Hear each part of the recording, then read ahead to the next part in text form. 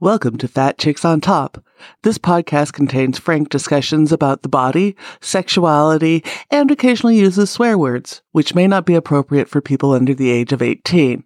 This podcast also uses facts, statistics, and mathematics, which may not be appropriate for liberal arts majors. And this podcast relies on science and reality, which may not be appropriate for evangelicals.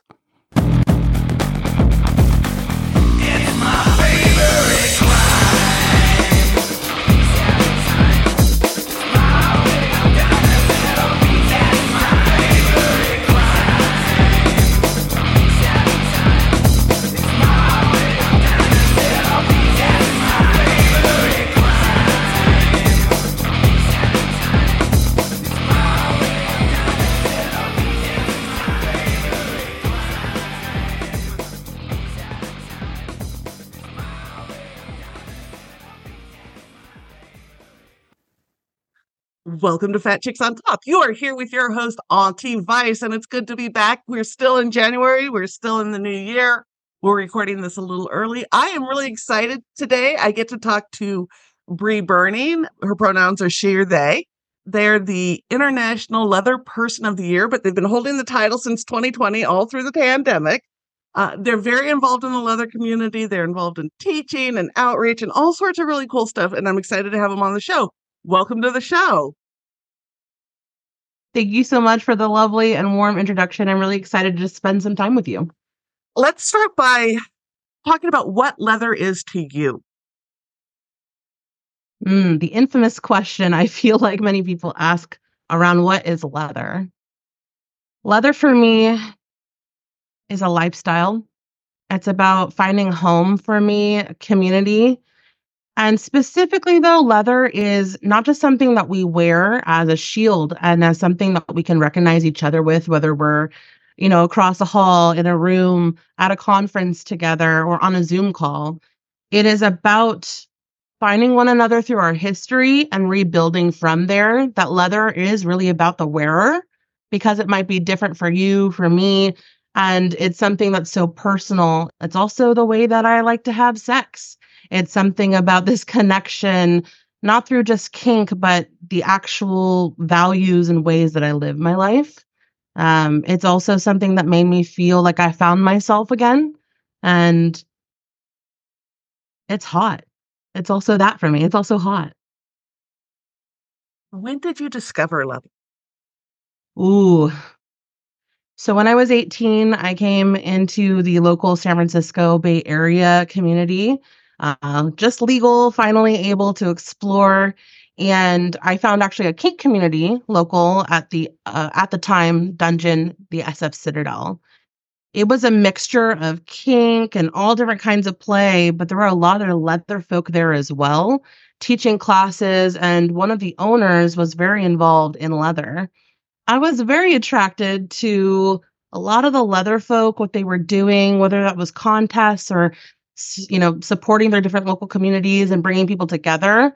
It wasn't just one event or thing that was going on, but how could we support one another and what we were doing? And I just found that to be incredibly attractive and curious because I grew up really, really religious. And for me, that was a very conservative experience. And so to see people living very out loud, which is a privilege to do, was healing for me. And so it was my very first dominant that actually introduced me to leather in a deeper way from just viewing it around me, but actually stepping into it myself and getting to learn from a lot of people of different generations. You bring up growing up in a conservative religious household. That's probably 70% of the guests I have on this show. Like it's a thing. And there's a reason so many of us are attracted to BDSM and leather. So how did your relationship with your own identity change as you discovered the leather community? Oh, so I knew that I was different. I did not have the language at the time, but I knew at the age of 11 that something was very, very different for me. My mother is actually really open. So my parents divorced before I was even 2 years old. And my father is the one who's super religious and actually is a pastor. So I'm a PK or a pastor's kid as well, which I know is also a thing many of us have in common. And I grew up with a lot of shame in this body that was always different anyway, like being a fat-bodied human. I have been since I was very, very young, and trying to find like what felt good for me in my body. I also knew I was queer at a super young age, but all of those things went against my religion and the prescribed notion of what I was supposed to be, who I was supposed to be. Unfortunately, I was actually outed at 17, very close before I turned 18, because I was using an online community called Second Life. And I met leather and kinky folk on Second Life who were like, you don't have to be alone. There's actually real people out here. And I had been reading erotica since a super young age as an outlet where my mother was like, hey, clearly you're very curious about sex and people and bodies. Here's a healthy way for you to have a place to go. Read these books like Laurel K. Hamilton, Anne Rice books, right? Like some of those things that, tap into that fantasy and that fun, but that there is a real aspect to those things if you want it to be through consensual relationships. So when I was outed, it was really painful. I lost that whole community for me with my father, my siblings, and everything on that side. But it was also really freeing because then I actually got to go, well, there isn't anything holding me back now that I'm 18. I can explore if I want to. I don't have to be afraid of what will happen if they find out because they already did. And so it was like, rediscovering everything again as a human being. What did I want? Who was I? And not having all of those things stop me. I still had a lot of shame and yeah, still a lot of fear because that's 18 years of my life in that. But it was also like, I get to choose and I have autonomy over myself to explore and see what I do and don't like. And leather and kink was that doorway with people who are still religious that are in kink and leather, and me getting to learn what that's like for them while also still healing my own religious trauma that I'm going through still today at 32 years old. It's kind of that, I feel like, forever balance of life and learning.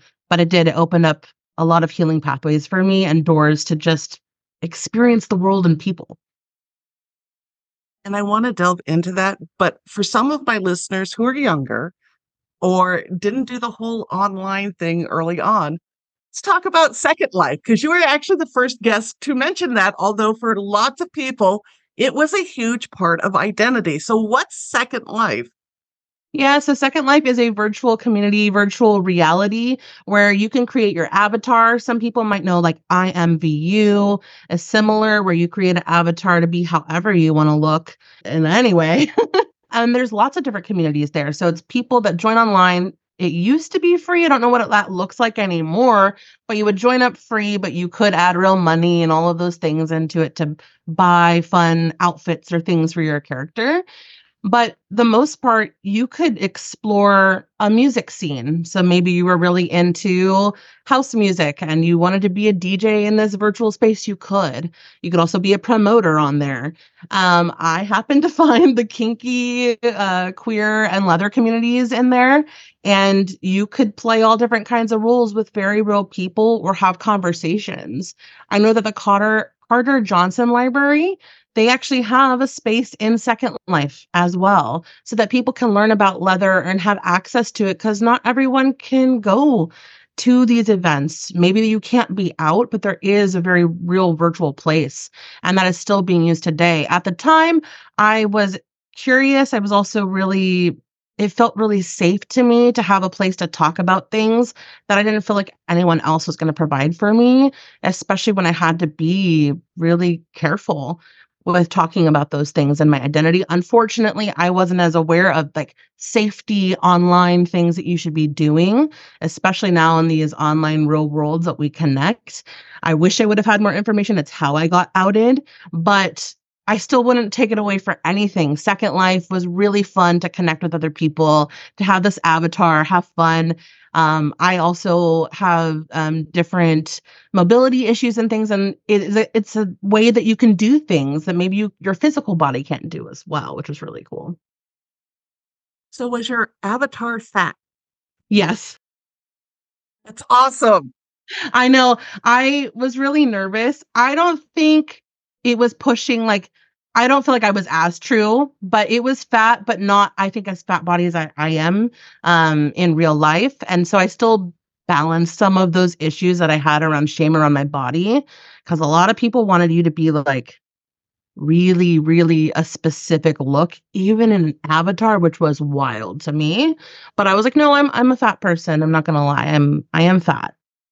So I love that because, yeah, when a lot of people do create online avatars and online personas, it's more crafted to fit the mainstream view of beauty. So to even be embracing that when you're young and exploring is awesome. So you come to the Bay Area, you discover leather. You talk about how it is incorporated into your healing journey. What parts of leather were healing? mm, leather was healing for me. I think on a few fronts, it allowed me to realize that there's such a history that's so deep of people coming through a lot of adversity, like the difficult terrains of being queer, specifically in men's community, but also the story that isn't told about anybody else who doesn't identify as male. And that story isn't told as much, I feel like, through leather, but I was surrounded by it. Because my dominant was a leather woman, she was able to share with me what that was like amongst being with our other siblings that, really did do a lot of hard work in these areas, but that there was chosen family that you could actually be part of and heal through any familial trauma that you might have, rebuilding in community, whether that's a leather family that you might create with other people, like-minded, different-minded, different perspectives. It also made me realize that we were living through something similar, because leather can be very different for all of us. And you have to still align, just like you might ask, like, what does polyamory mean to you? Because we do it differently. You might do that same thing with leather, and finding people with the same similar values of life, but also different perspectives and different lived experiences as your support network, as your mentorship. It made me feel like I could still be connected to community in a way that wasn't from this religious form for me, but that I could still have where we do amazing things for community, not just in leather, but maybe we're raising funds for children. Maybe we're raising funds for AIDS epidemic, right? Like all of these different pieces, or restoring our own history because our books and our words get lost throughout time. It was meaningful to me because I always care about doing stuff for others as well as myself in the process, and learning what is there. It felt like a new beginning for me, and still connective, because it felt really lonely at first to have this community I had before, but being who I truly was and it being shown to them was a no-no and a shunning, to then be fully accepted in all of my wild, magical differences, and to still be welcomed in those spaces and said, like, you are enough. We love who you are. It also created a lot of accountability, I feel like, as a human. You talk about integrity, respect, accountability, and these things. But when somebody really comes up to you in your own family that you've chosen and is like, hey, I'm really concerned, Bree, with the way that you have been acting, or these things are really concerning to me, it is hard to handle and to deal with. But it's also healing in this way of, I'm not saying you're a bad person because you're messing up here, but I am saying that your own values, you're not living up to them. And we're here to support you in that. And then I have the same thing with them. It was also healing to be in this fat body and this disabled body that could do so many things and break a lot of the stereotypes. Walking in, moving in through a dungeon space and feeling hot. And if I wasn't your flavor, I wasn't your flavor. And seeing other people do that as kind of role models to me, just living in their bodies, playing in their bodies, uh, being in a boot black stand. It is something so healing for me, because I feel like society in so many ways, in so many areas, and yes, and kink and leather too, um, sometimes make you feel like you can't be anything in a fat body or in a disabled body or neurodivergent or whatever you are that society says isn't okay. It felt so healing to just be able to be there and be in space. And also, I hope to just being in a space that my body would also let other people know that they're welcome there and that others will do the same for each other as they go through because I saw the Yelp reviews of my local dungeon, and a lot of people did have reviews on people's bodies that they didn't even know, talking about cellulite or it doesn't look like a porn. And it made me laugh because that's what I love. I love that it's real, and I really hope for more porn, and more sex work to be showing of real people's bodies because 'cause we're all here in different ways and different shapes, so that was really healing too. Do you remember the first time you felt you were very desirable in your body as it is? Mm, I think it was maybe 6 months into my public journey, so I came in at 18, so maybe a 6 months into that time frame. That's when my Dom and I officially, like, started, to to have our service collared relationship and service to the actual dungeon there as well, and we had this scene where she was using her single tails on me, and it's like the world faded away. She loves putting on a show. That was always her, but she was always, like, an energy player and into it, and I just felt like she wanted to lovingly devour me, and every sting of the whip and every moment just felt like I felt in my body. I felt like I could feel everything running through me and that it was wonderful, and I didn't feel any shame. I didn't feel any need to be for anybody else, but to dance for her with the pain and the fun. Yeah, I forgot about that for a little bit, but that I think was the very first time I felt really wanted in my body. And and coming out of that scene and that moment, how did it change how you move forward in your own body? I think it was really painful, actually. The drop after was really hard because I wasn't used to feeling that way in my body. I wasn't used to feeling like it could feel that good and not have shame toward it. So it took me quite some time, actually, the next couple of years through it because different dominance, I had that relationship with her, but I also desired a different dominant style in my life as well that was more romantic. And it felt like a lot of the people around me that had those different power exchange relationships that also included romance didn't like larger bodied people, didn't like my fat body.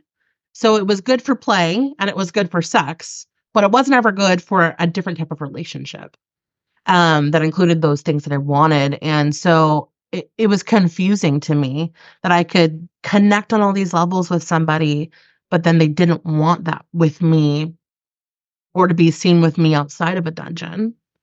And that was really, really hard through early 20s to feel like I mattered beyond that.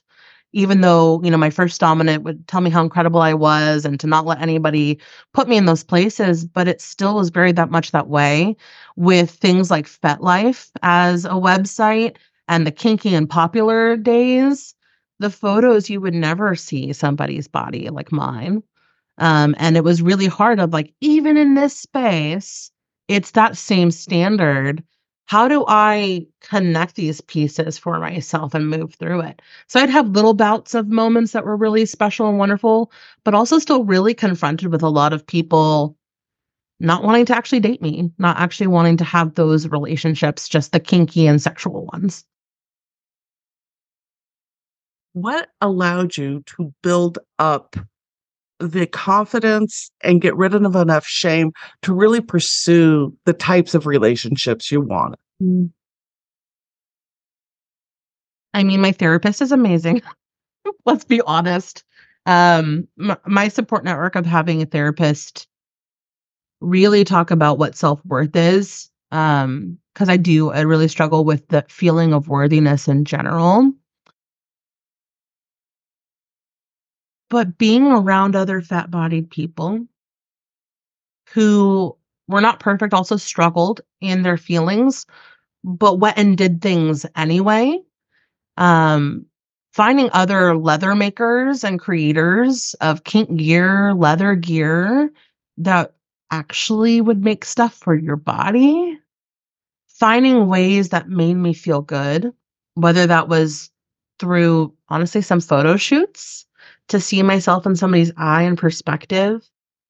We also ran and held and hosted a party at the Citadel called Luscious, which was a body positive, I can't words, a body positive event that was a play party specifically focused. It was open to everyone with the emphasis of body positivity. And I know that that term has also grown and changed since then, and also has been taken over in other realms to actually dismiss fat bodies. But at the time, that was the language we were using to create space in a dungeon that was like, no, this is what you're here for, to support and like raise up and be excited about. And so also having events like that I used to just attend and then eventually was part of staff for was incredible because you got all kinds of bodies in the space being hot and sexy and wonderful and connecting with other people. And it wasn't actually like a fetishization of it either, which is another issue that comes along, as well as not seeing the person behind the body and only the body for being fat, which is not for me, my jam.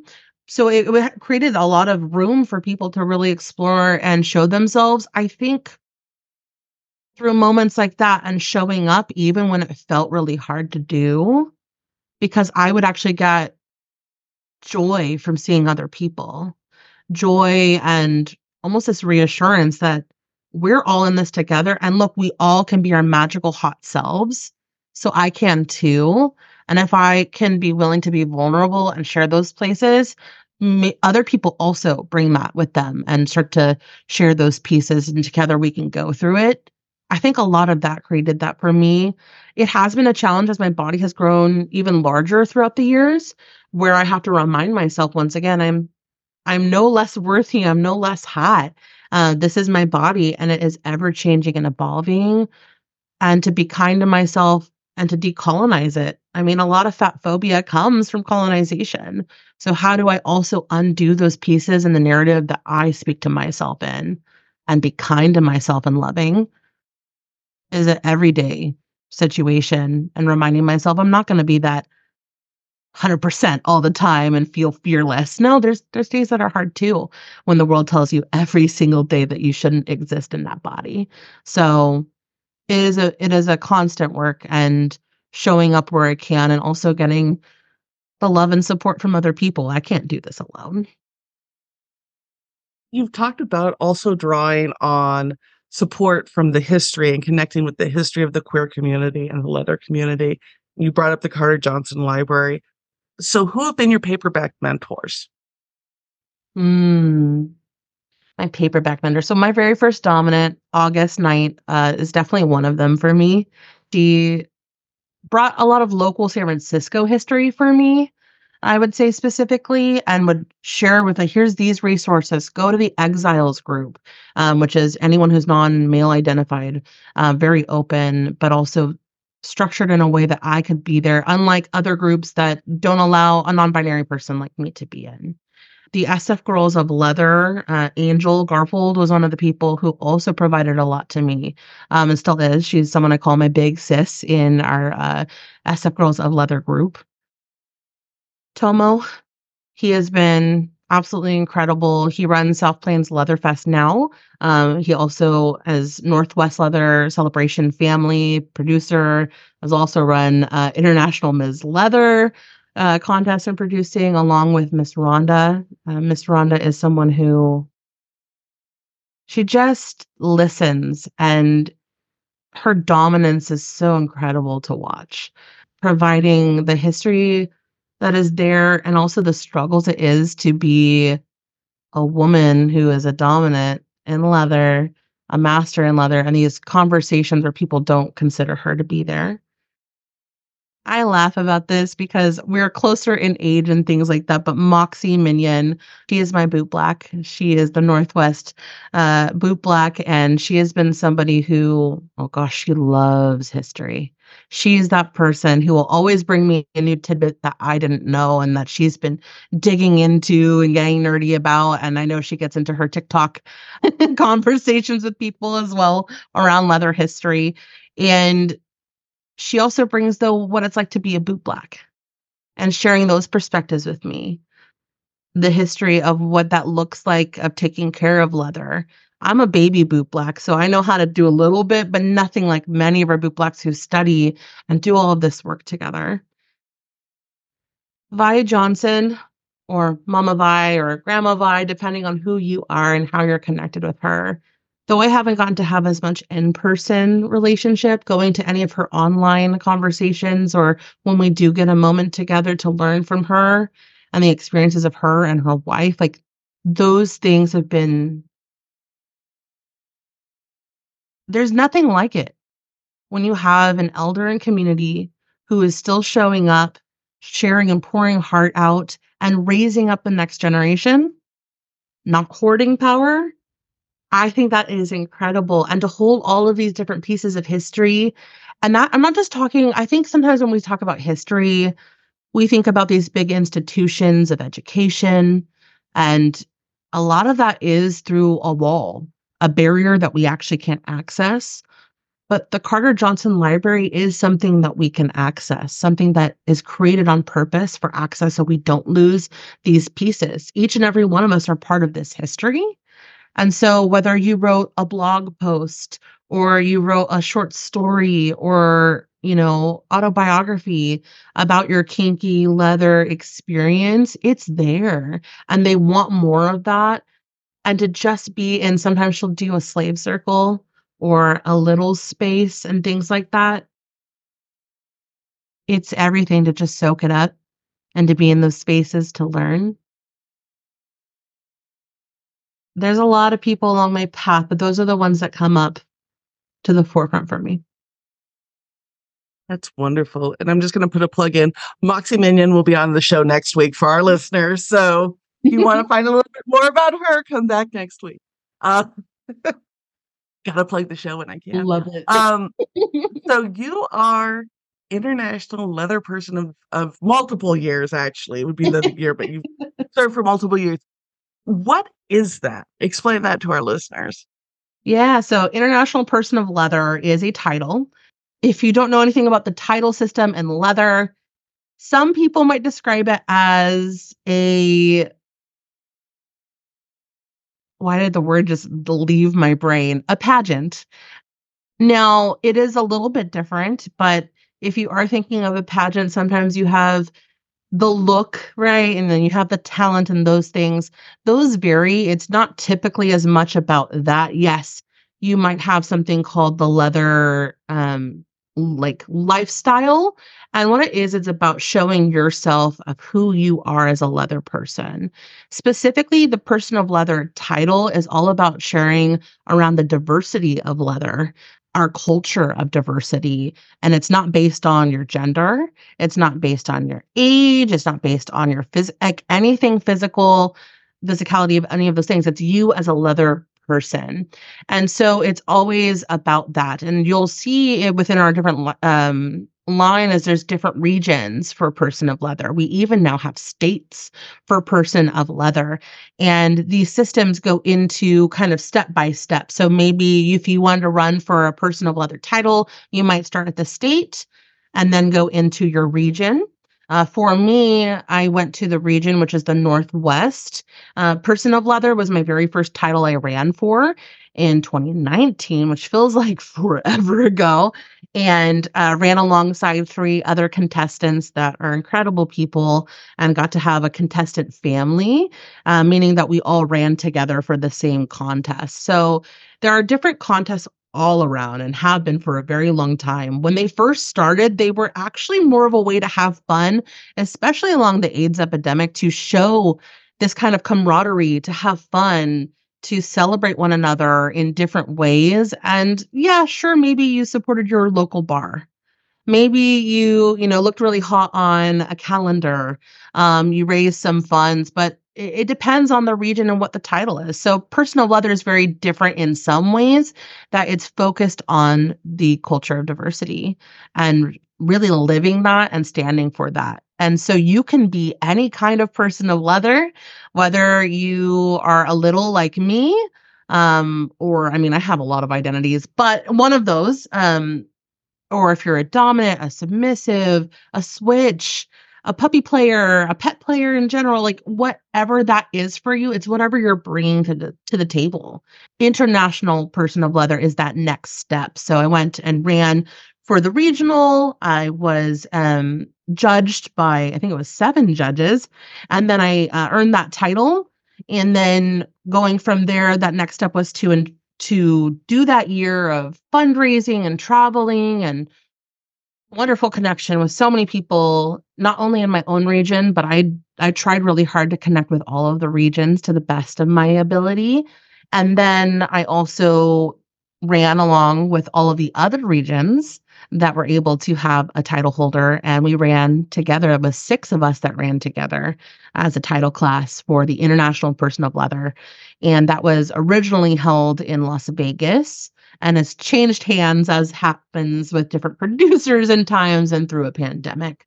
But I earned that in 2020 at the very end of January / early February. And then the pandemic hit, and I have been the International Person of Leather from 2020 until my step aside in March in 2024 coming up here soon. What's been so different title holders, you have to have a focus of your reign and what you want to promote and all that. What's been the focus of your work for the last 3 years? It's been vulnerability. Showing up with vulnerability however you are. So I also am a presenter. I love teaching panels and actually discussion groups as well. So my big thing was also being a teacher, not just a title holder, which depends on the person. I do believe it is a bit of a teaching title. It's a service title. So providing support and service to our community through vulnerability. I feel that a lot of times, no matter what community you're in, it's really easy to put on a persona, which I think we all do.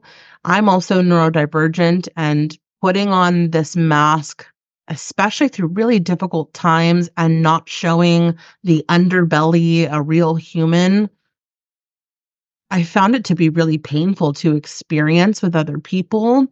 And I was like, well, what is it? What can I bring as a human? It was to bring that and to advocate for other people. So in 2020, I did, I think, 120 online events. Yeah, it was something like that, where I was hosting discussion groups for S types, because that's mainly how I identify as an S type. And I ran 2 different groups with some other leaders as well.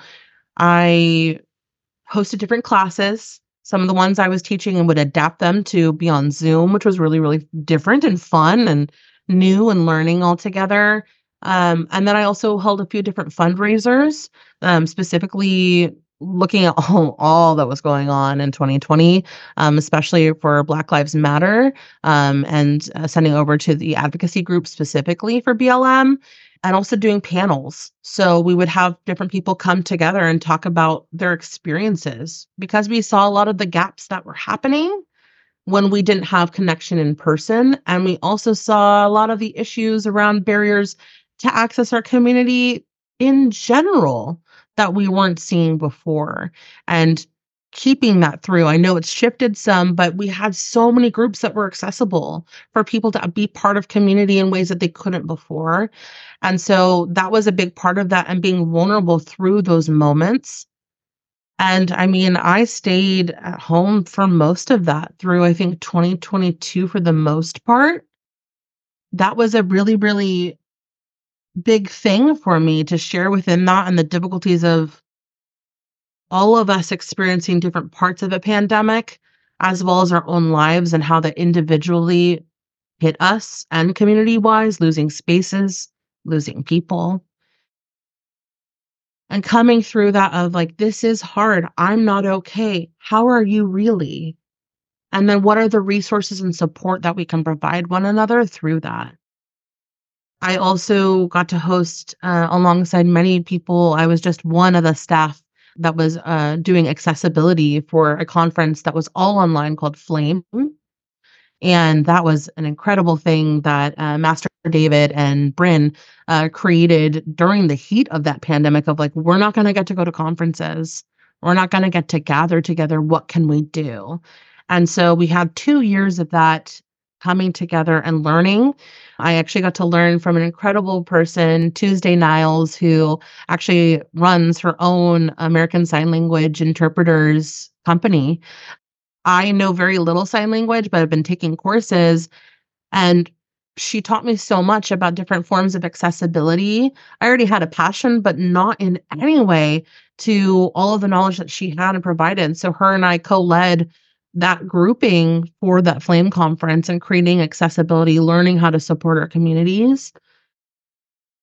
And that's mainly been it, and through this last year, a lot of travel, a lot of judging panels, and just being there to hear about all the differences that are changing in different regions, especially with the different things going on in our world, whether you're trans specifically, different bodily autonomy rights along with that, and traveling to these different places that aren't California and the privileges I have here. So how I can support them there when we're being together and learning and kind of working through a lot of really hard things, but I think vulnerability is the through line through each and every one of those for me. How to show up and really be there for one another and not try to, I don't know, put on the face of everything's okay all the time when it's not. And that's so critical because when you can let that out, other people feel a little more okay letting out their vulnerable sides. You talk a lot about accessibility, and most people, when they think of accessible spaces, think of physical accessibility, whether that be ramps or lifts or whatever for people who use mobility aids. You are neurodivergent or neurospicy, as some people would say. So let's talk about what is neurodivergence? How does it manifest for you? And then go into what you have to consider when you're doing accessibility work around that. Yeah, so accessibility is very, very much so a wider conversation, like you're saying, than just the physical spaces. But even within our physical spaces, it's looking at how close do you put your chairs together? Let's be honest. Are they always linked together? Can it be movable? Does the room have to look and function in one way, like the classroom that you might be used to? That is actually very difficult for many people. Whether you have different aids for things, like I use like QR codes for certain things so people can have a reader on their materials for handouts and things like that. I will print larger print, smaller print, also creating different like signs and things like that that create, here's where you can find this information for whatever accessibility you needs for any device that you have. I've also had where I make sure to mention in anything that I'm teaching or doing or holding a space for that there's closed captioning, whether that's through a device on your phone. I've started using microphones because not every place can provide you a sound system. But it's one that it's like on my hip or wherever I put it on my body. And it's like, the little mic that comes from your ear to your face to help one, save my own voice, because that it can be very difficult out throughout time, but also to reach the back of the room, somebody's hard of hearing. If a group is able to provide American Sign Language, can be extremely helpful. But those were the conversations around also attendees who have visual impairment, are blind. If you hand someone a piece of paper assuming what someone will need can be really harmful. I also, for my neurospiciness, I have ADHD, specifically inattentive ADHD. And being an AFAB person, it specifically is very different for me in many ways than I've experienced with other people who don't have that specific makeup. And so I have been told to mask or find specific systems to get me through things that make me feel like I don't actually need help. And so what I try to do for myself is learn how to advocate. Actually, I need this information. I'm going to need this in this way. What can you provide? And talking to different conferences if you're wanting to present somewhere having those conversations with them. If you're wanting to attend and they say we have accessibility, ask them what do they mean by that, or sharing what you have, because sometimes it is only like two things that you get to click on for what that means, but there's so much more there. My own mobility impairment, I need things that I can either lean on or sit on at some point. I also need to know if there's access, yes, to things like ramps and whatnot, or honestly, a map. I have dyscalculia. Dyscalculia can hit people in a few different ways. For me, it is with math specifically, as well as directionality. I will almost always exit a building and be completely confident that my car is to the right. And every single time it is not, it is to the left. And my partner laughs at me every single time. She's like, will you just trust me that I know where the car is? And after 8 years, I'm like, yes, I do. She laughs, but every single time it's those pieces. So providing maps for people, location, where will those things be? In descriptions of a class, a panel, or anything, a little layout of what that might look like. If you have any trigger warnings that you can provide ahead of time, reminding people that they can leave a space and that they won't be ashamed, like shamed for it or any of those things. Those are actually accessibility as well, because it's creating space and creating container that people can choose how to interact with or to disengage and not feel all of these other things that might come up for them. I also have CPTSD, which does change the format of the way that my brain thinks, along with things like emotional dysregulation and ways that I have to figure that out. Accessibility can look like having your support team know about a potential trigger that might happen and knowing those things through your own body. Sometimes if it's a sugar thing or a triggery thing for me that my body wants to go through because something happened, you can take a sour candy or a sour something like that. It will actually help get you grounded and out of those spaces. For some, it does for me.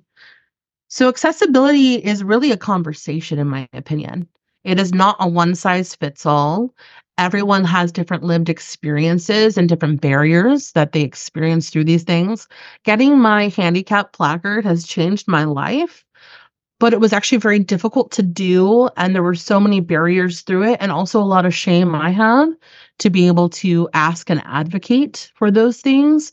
And you just don't know where somebody's at with whatever is going on and however they are able to access or what they need to access, because being medicalized changes a lot about your own autonomy and what you can or can't do in our society. And I think that that's another conversation that whether you self-analyze or you have it through a medical, they are valid.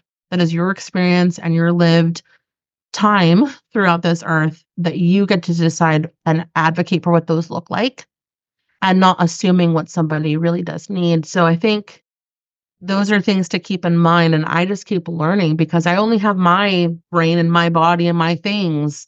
I don't know what it's like for somebody else. Even if somebody else says they have ADHD, I might be able to connect on a lot of those things, but it also might be very different how they are connecting or functioning and moving throughout the world. So there's lots of ways we keep learning with new tech, with new abilities and things, but it is a conversation to have rather than an assumption of one another. And I'm really passionate about it. Well, and it's something that we haven't talked about for a very long time. And the thing is, a lot of those accommodations for various disabilities and non-neurotypical folks actually aid neurotypical folks in focusing and in accessing the space. Well, some people think, well, this is just for a small group of people or whatever. It really isn't.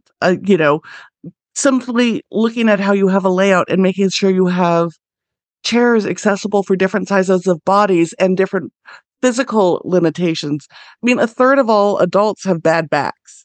So being able to move around and get comfortable and spread out it's a third of your conference attendees at least. And if you're dealing with an older population, it's even more than that. Using the microphone so somebody doesn't have to admit they're hard of hearing, right? And just building in the microphone to the way your presenters speak is critical. It's so huge. People don't realize, like, with our suitcases. They did not always used to have wheels on them. Hmm. Guess who fought for that? Disability rights activists. And how many people have wheels on their luggage now? Who wants to carry that, right? It's wild to me that it's like, oh, it's only for, two people. I don't think you got that right. I think there's a lot of people that benefit from all of these different things. Well, and I'm a bit older than you. I'll be 50 in the spring. But when I was growing up, they didn't think girls or ABFAB people could have dyslexia and dyscalculia. I was told I was lazy, I was sloppy, blah, blah, blah. It wasn't until I was in grad school that somebody finally said, well, maybe it's this. And the fact that I had been driving with L makes a left, if you put your index finger and your thumb out on your left hand, L, that's how I knew how to turn left. Somebody would tell me, I have no intrinsic sense of that. Right, same. My ex-wife used to tell me I was a homing pigeon with a magnet on its head because I was always convinced I was going home, but that compass was just spinning.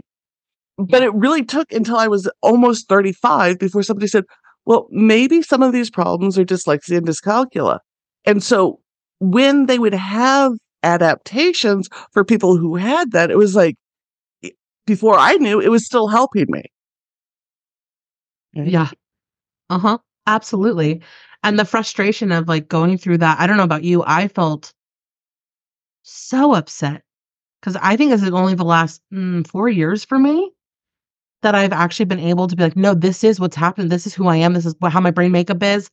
And I'm not, I guess I feel like I used to gaslight myself into things. Mm-hmm. My mom, love her very much. And also, internalized ableism is very real. And I remember in school, I was suffering so much with math, and they wanted to have me get special, care and special courses to help me in that in elementary school. And my mom was like, no, my daughter won't go to those courses. And that was really damaging. I could have had so much, support and resources through those things, but because my mom wanted to be a quote unquote normal kid, I wasn't allowed those resources. And it's wild to be in my 30s now going like, it could have been different. I could have experienced different things. And who knows? I mean, just like you said, just, women or AFAB and non-male identified people do and still do not have a lot of that access because the tests weren't done on anybody but typically white male Boys. like that's what that was. And so we're still experiencing that now and having to advocate in so many ways, whether it's kind of any part of our bodies and how we get to exist in the world. I still do that. I'm a student. I graduate with my bachelor's in sociology in May in 2024. And advocating at my local, at my university is very difficult. The seats mainly don't fit my body. I have to hope that the disability student program will provide me a chair and a table in classes. Everything is not built like that university is one of the oldest universities, and they're built for men. Like that's what that was at the time, and they haven't updated it. No, it's a thing, but it's part of creating space for our community and everyone in our community Exactly. to join. So I love that's been your work. There's like 12 other topics I want to get into, but we are coming up on our time. We can have an entire conversation just about littles with you because we have yet to cover that on the show. So if folks want to find you, if they want to take a class, if they want to follow you online, all the things, plug away. You can find me for everything under Bri Burning. It's BRI Burning. Whether that's Facebook, FetLife, I do have an _Bri_Burning. But those are mainly the areas that I am on. If you want to come to an event that I'm speaking at, I try to post that on my FetLife specifically with links on my profile of what I'm going to, what's happening, and things like that. I also promote, though, a lot of other events and things that are going on. So feel free to find me there. And if you happen to be going to an event called South Plains Leatherfest in March of 2024, I will be doing my speech for my Step Aside. I'll make sure to post it online as as well. So you have access if you're not able to be there in person, but it will be the end of my 4-year holding that title, and getting to pass it on to whomever is the next International Person of Leather, and a big celebration of it too. But that's where you can find me. Excellent. Listeners will have all of those links and more in the show notes. Thank you for being on the show. It's been a wonderful conversation, and good luck with the last round of finals you will have. Congratulations. Thank you so much.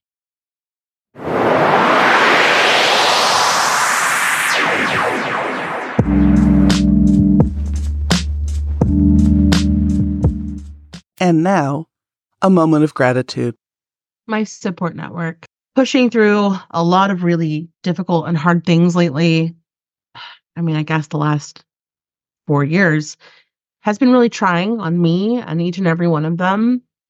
And yet, we still find ways to show up and have hard conversations with the support that's still there. And all of my abandonment issues, they still remind me that they're not going anywhere. They'll have their boundaries. They'll let me know, and I'll have my boundaries. And that's not something I always had growing up. It was really, really difficult. So having my support network, I'm really grateful for each and every one of them. And whether it's a text message, a phone call, or a lunch, just those moments together to know that I'm really not alone in all of these things, and that we will get through it. Whatever it is everything to me.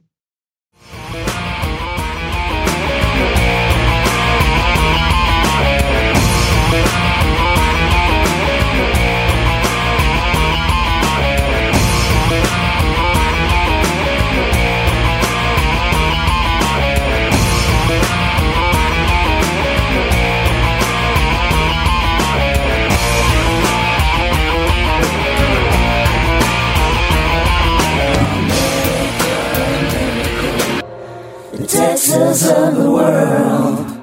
Thank you for listening to this episode of Fat Chicks on Top. Please like, subscribe, and review our podcast on whatever platform you listen to it on. If we like your review, we may even read it online. This has been an Auntie Vice production. Producer and host, Rebecca Blanton. Audio production by Sharon Smith. Music by David Manga. And more music by Sharon Smith. For more information about Fat Chicks on Top, please visit our website for all things Fat Chicks at fatchicksontop.com.